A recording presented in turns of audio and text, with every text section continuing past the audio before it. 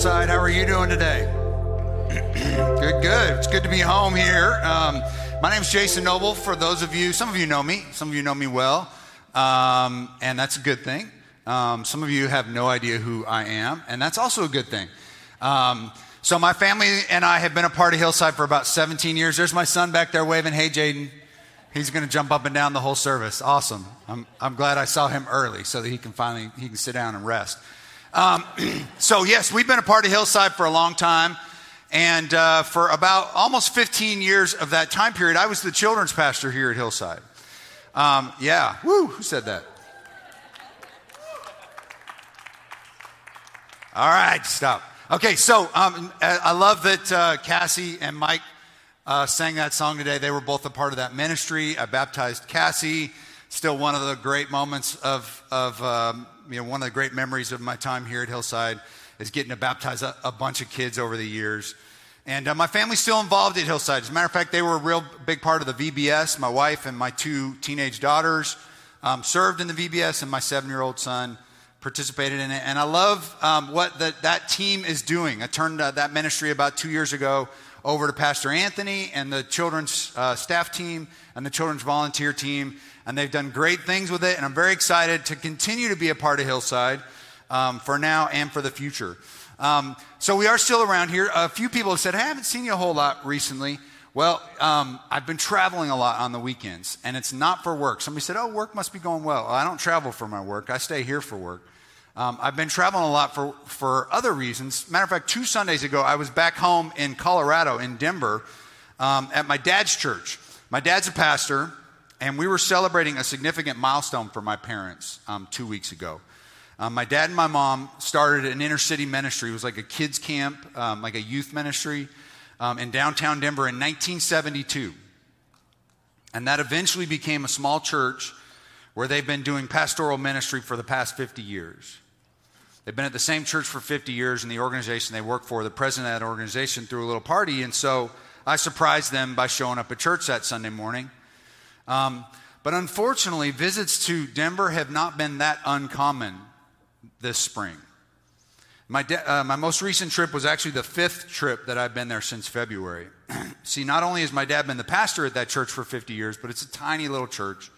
And so he kind of does a lot of the maintenance as well. Well, on February 23rd, he was cleaning snow off of the flat roof of the church, and as he was climbing down, the ladder fell. And as the ladder slipped, he rode that ladder down that 1-story fall, landed on the concrete sidewalk, and broke 16 bones. I did not know I was going to get emotional over this. He broke his pelvis. He had a compound fracture in his left arm. He broke knuckles in both hands, 3 vertebrae. My brother called me. He said, you need to get here. And but my dad survived the fall. Somebody found him. It was 1 degree out that day. And miraculously, the church building actually has 2 stories. He climbs onto the 1-story part, brings a ladder up, puts it on the 2-story part, climbs up there, my 75-year-old dad. If there's one thing you get out of this, if you're over 70, maybe over 60, stop climbing on ladders. We told my dad that, by the way, beforehand.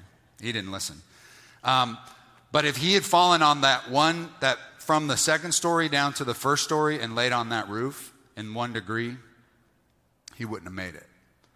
So miraculously, he fell on the ground, and somebody that we still don't know who it was found him, just laying on the concrete. My dad was out of it, but he remembers getting in the ambulance, and he spent 8 days in ICU at the level 1 trauma center in downtown Denver. And there he underwent 3 surgeries, and after that, they transferred him to a skilled nursing facility where he spent 11 weeks doing rehab. When we first got there, they said most patients come in and they do rehab for about a week, maybe 2 tops. My dad was the longest running member of that facility at 11 weeks. And at the end of those 3 months, he and my mom moved into an assisted living facility where they currently live. Their house, which they've lived in for almost as long as they have been at that church, was built in the late 1800s. And is currently not a livable option for my dad just because of the multiple levels of stairs to get into the house, to get up to the living space, and then all the other challenges that come along with a 135-year-old house that hasn't had any remodeling done in about 40 years. But even with all of that, my dad wants to go home. My parents, and my dad in particular, are homesick. You know, it's not surprising he wants to go home, right? I mean, that's where he feels most comfortable. He's used to the way things are laid out. He's used to the routines. That's where he can be near his ministry. I don't think I mentioned it, but their house is right across the street from their church. They chose all those years ago to live in that community where they minister. And so not only is that their home physically, but that's where their lives are. He wants to go home so he can be in his house, but also to his ministry, to his neighborhood, and to his friends. So I've thought a lot about what it means to feel at home over the past few months. But not only just because I've watched my parents' desire to go home, but actually that's what I do these days. My new career, I go into people's homes, and in the month of June, I was in 30 separate homes in 30 days, an average of one home per day. So what I do these days is I sell and install home furnishings, primarily window coverings, shades, blinds, shutters, those types of things. And what we do, the goal is that we go in to make a home more livable. We make it more secure. We make it more comfortable and more beautiful. In other words, we're trying to make people's houses their homes, right? Help them in that process. So I get the privilege of being in lots of homes. And when I hire a new employee, one of the first things that we talk about is how you have to act when you're in somebody's home, right? I like to call it their sacred space. Not spiritually, but that's a good term to kind of help put some weight on that. When you're in someone's home, you are in their sacred space. You'll be invited into places that even the most intimate of friends don't get invited. One of the most awkward and humbling things that I get to do is stand in someone's bathtub. It does happen. As a matter of fact, I've got friends here that I've stood in their bathtub. So what happens is if we're installing a light fixture over a bathtub or a window covering over a bathtub, if I'm going to measure for it or install it, I have to stand there, right? So we'll cover it down. We'll take good care of it and all that. But I don't take that lightly. That's a sacred space. And my team and I have to treat it as such, or we'll be violating the trust that the homeowner has put in us to come into their home, to take care of their sacred space and even to improve their sacred space. So all that to say, I spend a lot of time thinking about what it means to be at home, what home feels like, but also what being home and having a home does to us as people. Home affects our hearts. How we view home is part of what makes us who we are. God built us with a desire to have a home and to be home. It's part of that God-given human condition to be homesick, to have a longing to go home. So in that sense, homesickness, the type of homesickness that my parents are experiencing, is a good thing. But there's more than one side for the desire for home.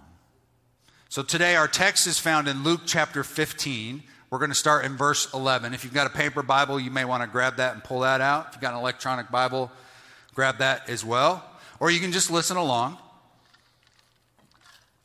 The text is the parable of the prodigal son. It's about a home, and you've probably heard it. Maybe you've heard it by a different title. Some Bibles, the Bible that I was using as I studied this, calls it the parable of the compassionate father. Whatever you call it, it's a story that Jesus told about a family and about their home. So many of you, this is probably a familiar story, even if you haven't been around a church much or at all. Because this is a parable, what that means is it's a made-up story. Jesus made this up. It didn't really happen. The people, the characters aren't real, but Jesus told this to illustrate a point. And the father in the story represents God, and the brothers in the story are meant to give the audience someone to connect to, somebody that they can feel for or can learn from. So the passage starts off like this. In verse 11, it says, "Then Jesus said, a man had 2 sons. The younger of them said to his father, 'Father, give me my share of the estate.' that will belong to me." So the father divided his assets between them. After a few days, the younger son, gathered together all he had, and he left on a journey to a distant country. And there he squandered his wealth with a wild lifestyle, it says. So the younger brother doesn't waste any time wasting all that he has. He gets after it right away. He got all this, and he wasted on sinful, reckless behaviors. And then once everything is gone, you see in the next few verses, he has to find a way to survive. So he ends up getting a low-paying job, working at one of the most disgusting and demeaning jobs that anyone in his culture could do. He has to throw the slop for the pigs. The job is so low-paying, he can't even afford food for himself. So the slop he's given the pigs starts to actually look appetizing. And he goes from the highest of splurging to the lowest of scrimping. And hitting rock bottom made him homesick. He started to long for the familiarity of home.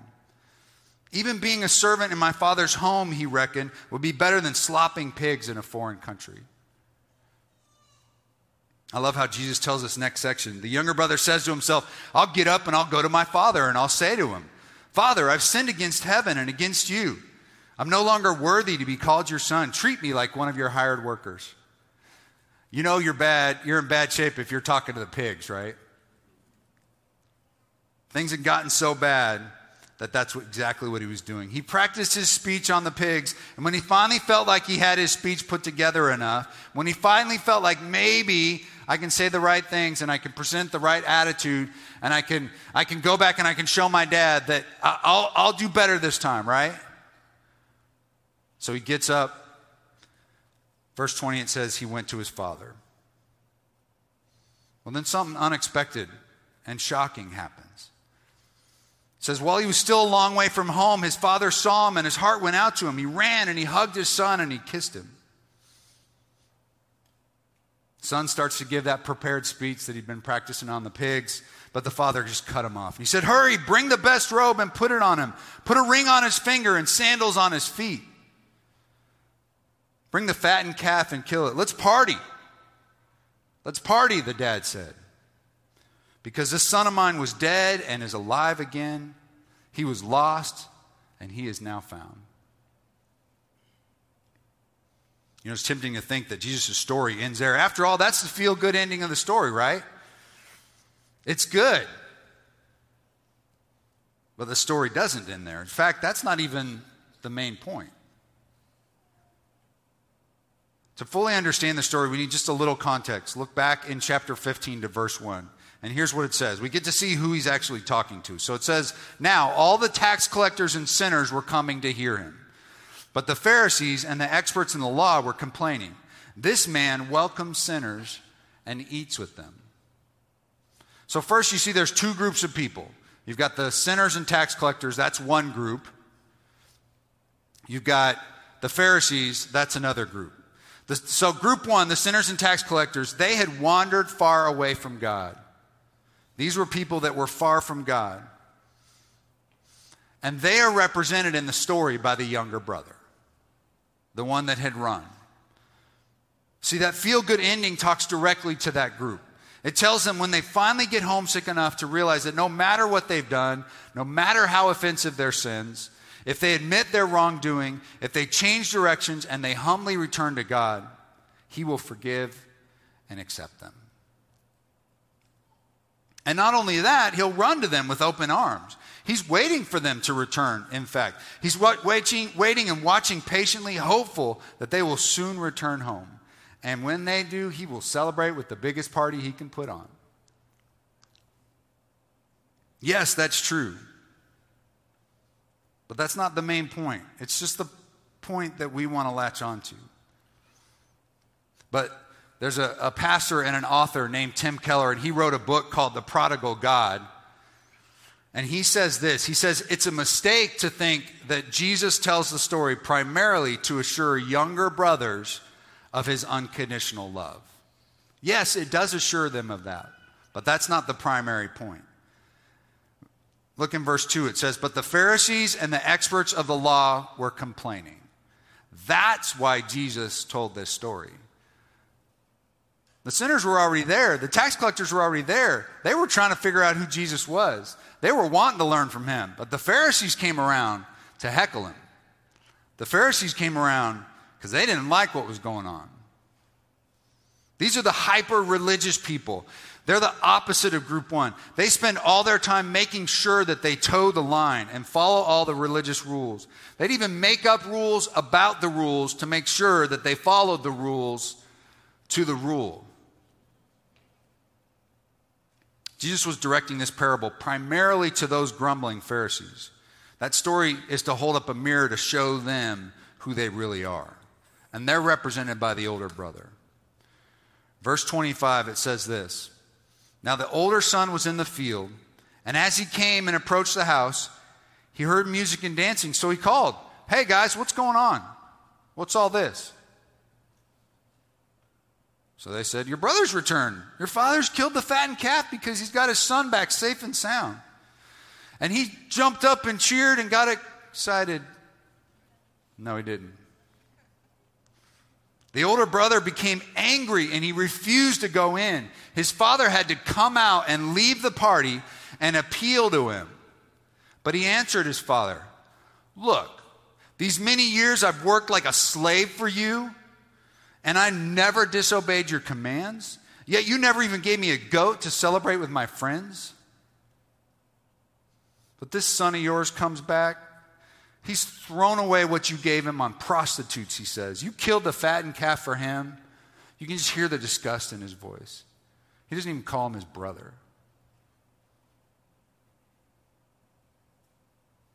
Then the father said, "Son, you've always been with me, and everything that belongs to me is yours. It was appropriate to celebrate and to be glad, for your brother was dead and is now alive. He was lost and is now found."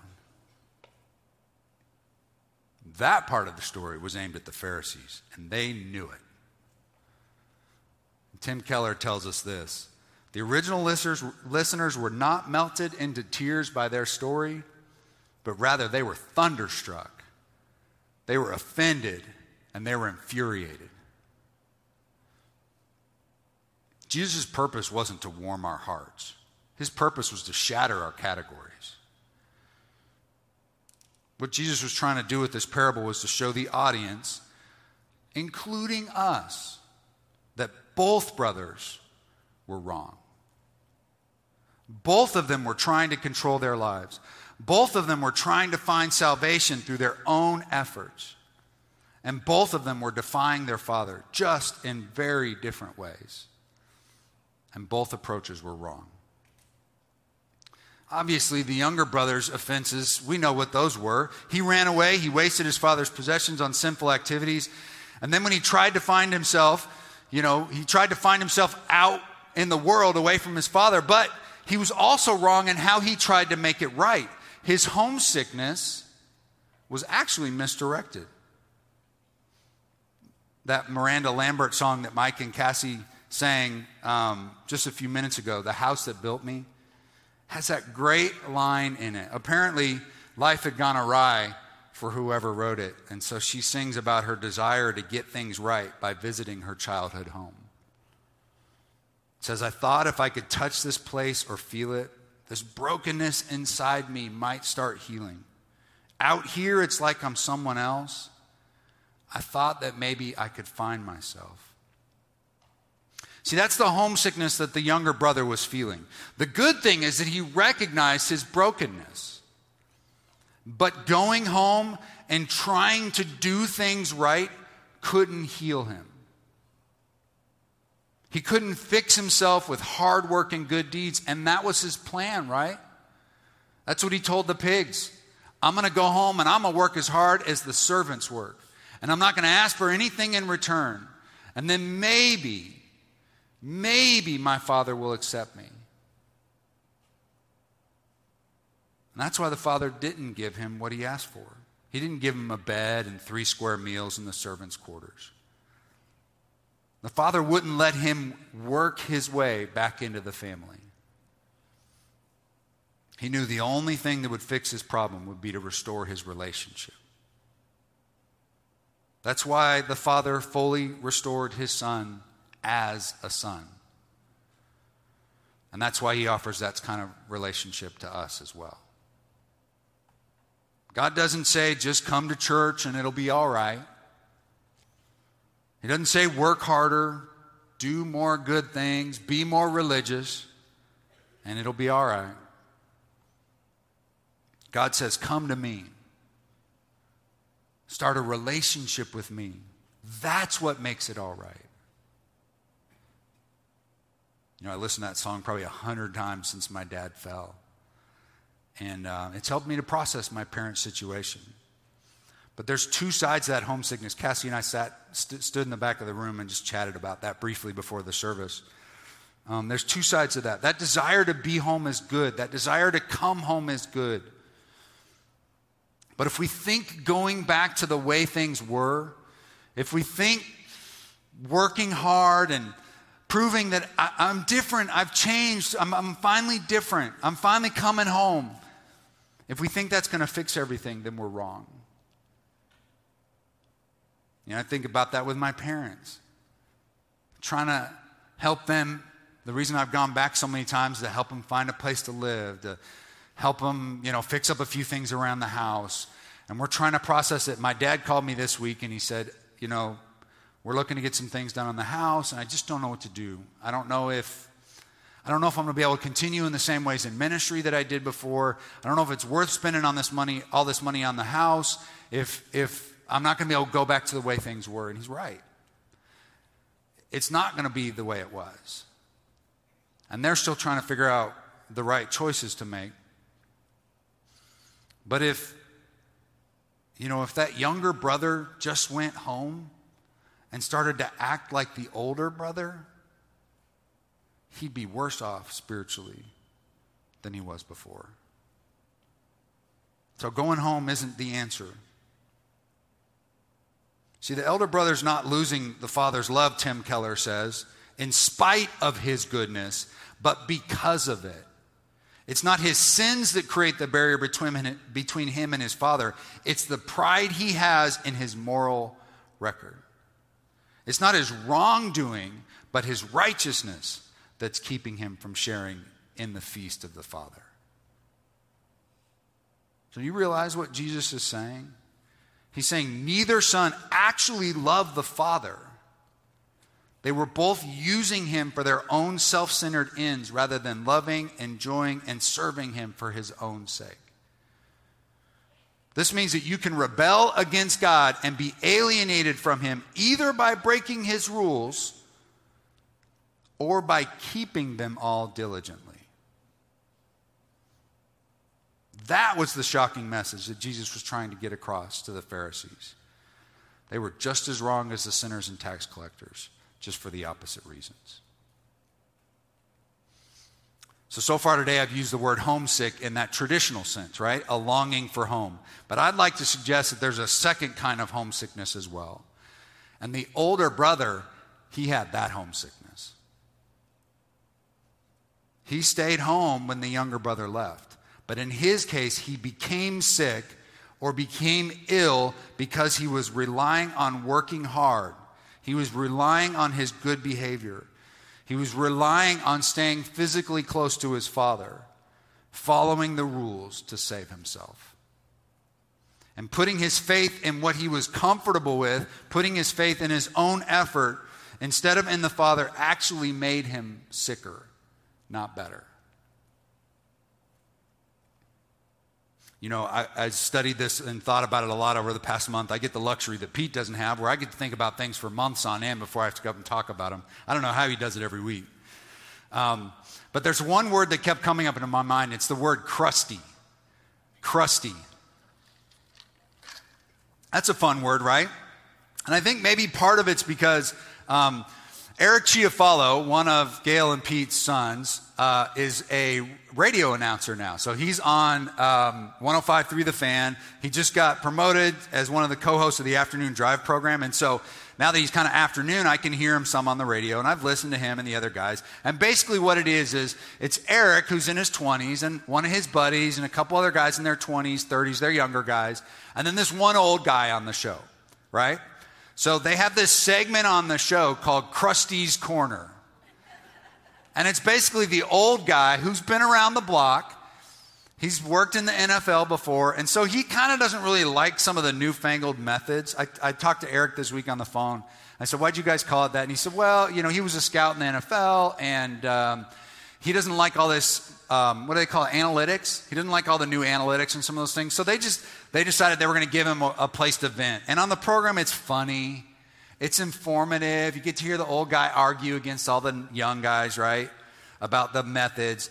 So Krusty's Corner is this fun, catchy segment on the afternoon drive time on the sports radio program.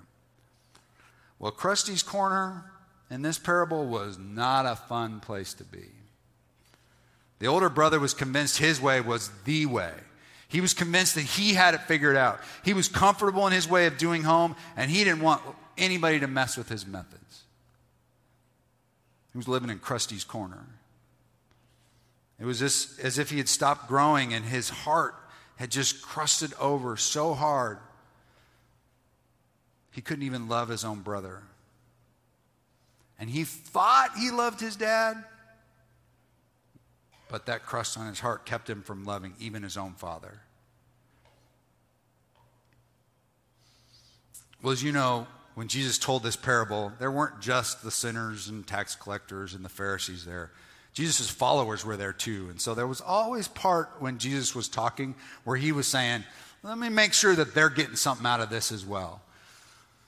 And so Jesus knew that his followers were there, and he knew that we would be hearing his message as well. And so there was something in there that Jesus wanted to remind his followers and that he wants to remind us. And that's this. He said, if you, like the elder brother, if you believe that God ought to bless you and help you because you've worked so hard to obey him, and you've worked so hard to be a good person, then Jesus may be your helper. He may be your example. He may even be your inspiration. But he's not your Savior. You're serving as your own Savior. Jesus was saying, be careful. You might be sick. You might be ill. You might be crusty and homesick in the wrong sense of the word. So I told you I go into lots of homes for work, and most people are very, very kind and welcoming. As a matter of fact, there's a lot of people here that I've been to your homes, and y'all have treated me well. But I have noticed a trend. What I've noticed is the more obviously religious a home seems to be, like where there's signs and decorations on the walls to some religion, whether it be Judaism, Islam, Hinduism, but also Christianity, that they are more likely to be guarded or suspicious or unwelcoming, to look down upon or be harsh towards, and dare I even say, crusty towards the people that come into their home. And that is a concerning trend. I think we see that trend in our culture today in many ways. And it makes me wonder if many religious people have become homesick in the wrong sense of that word. See, I enter a home for a reason. I mean, I'm there to make it better, right? They're doing a home improvement project. My coworkers and I, and lots of other people for that matter, make a living at that. And it's not a bad thing. It's a good thing to improve your home. I mean, hey, if my parents had been doing home improvement projects all along, they wouldn't be in quite this predicament. Now, my dad's a great guy, and he never wanted to spend money on anything, especially not himself. So he just made do with whatever. But I wish he'd have paid somebody to fix the roof instead of trying to do it himself. So if they'd have been doing those things all along, they'd be in a better situation. It's not a bad thing to improve your home. But if we value our home more than the people that are in it, we have become sick. It's as simple as that. That's the bad kind of homesickness. And that's what the Pharisees had, and that's what Jesus wants us to be careful of. Last week, Mike Bream, who's our student pastor, I love, by the way, the fact that my 2 daughters have gone through the student ministry here. One of them just graduated and is about to be a freshman in college and is volunteering in the student ministry now. I love that they sit underneath Mike in his teaching because he's got such deep, great, wonderful teaching and says it in such a great way. And, my kids don't listen to me anymore, so I'm glad that they listen to Mike. So, well, he challenged us from Galatians 6 to live out our faith in how we treat everyone, right? But as the passage says, especially how we treat those inside of the family of God, right? And the reason he pointed out was such a great reason, because the way we treat our family, the people inside our homes, will either reflect God's love to an outside world, or it will make us look like hypocrites, right? So if that's true, then how much more should we make sure that we are kind and welcoming and gracious when someone outside of our family comes into our actual homes? If you have Bible verses on your wall and religious books prominently displayed on your shelves and pictures of Jesus on the mantle, but you demean someone who comes to work in your home, you treat them like they're less than human, how do you think that reflects on your witness for Christ? Tim Keller points out again that Jesus is neither on the side of the irreligious nor the religious, but he singles out religious moralism as a particularly deadly spiritual condition.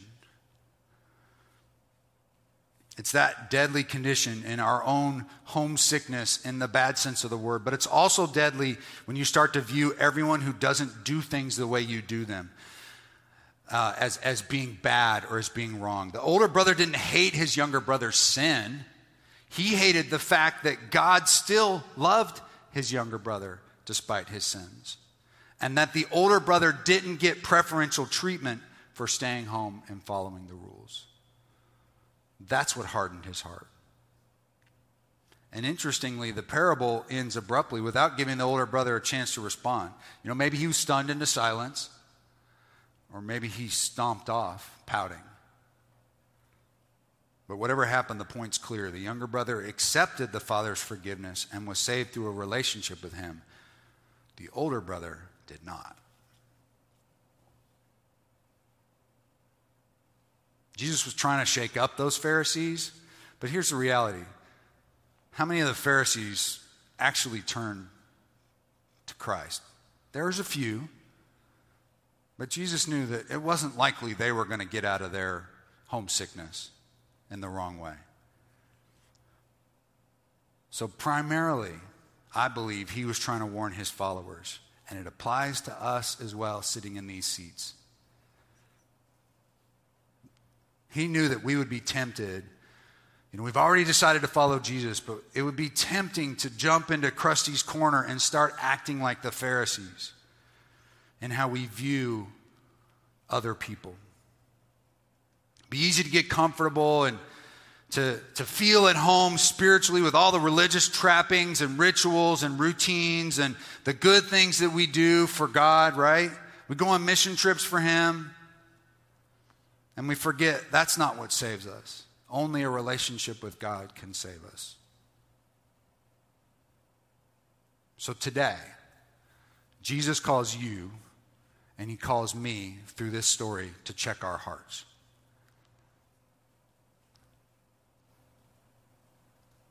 One of the guys that I pray with and over the years have talked, about life stuff with, I told him I was reading this book, and I said, hey, you should pick it up and read it. And he picked it up, and he read the first couple of chapters, and he texted me, and he said, which brother are you?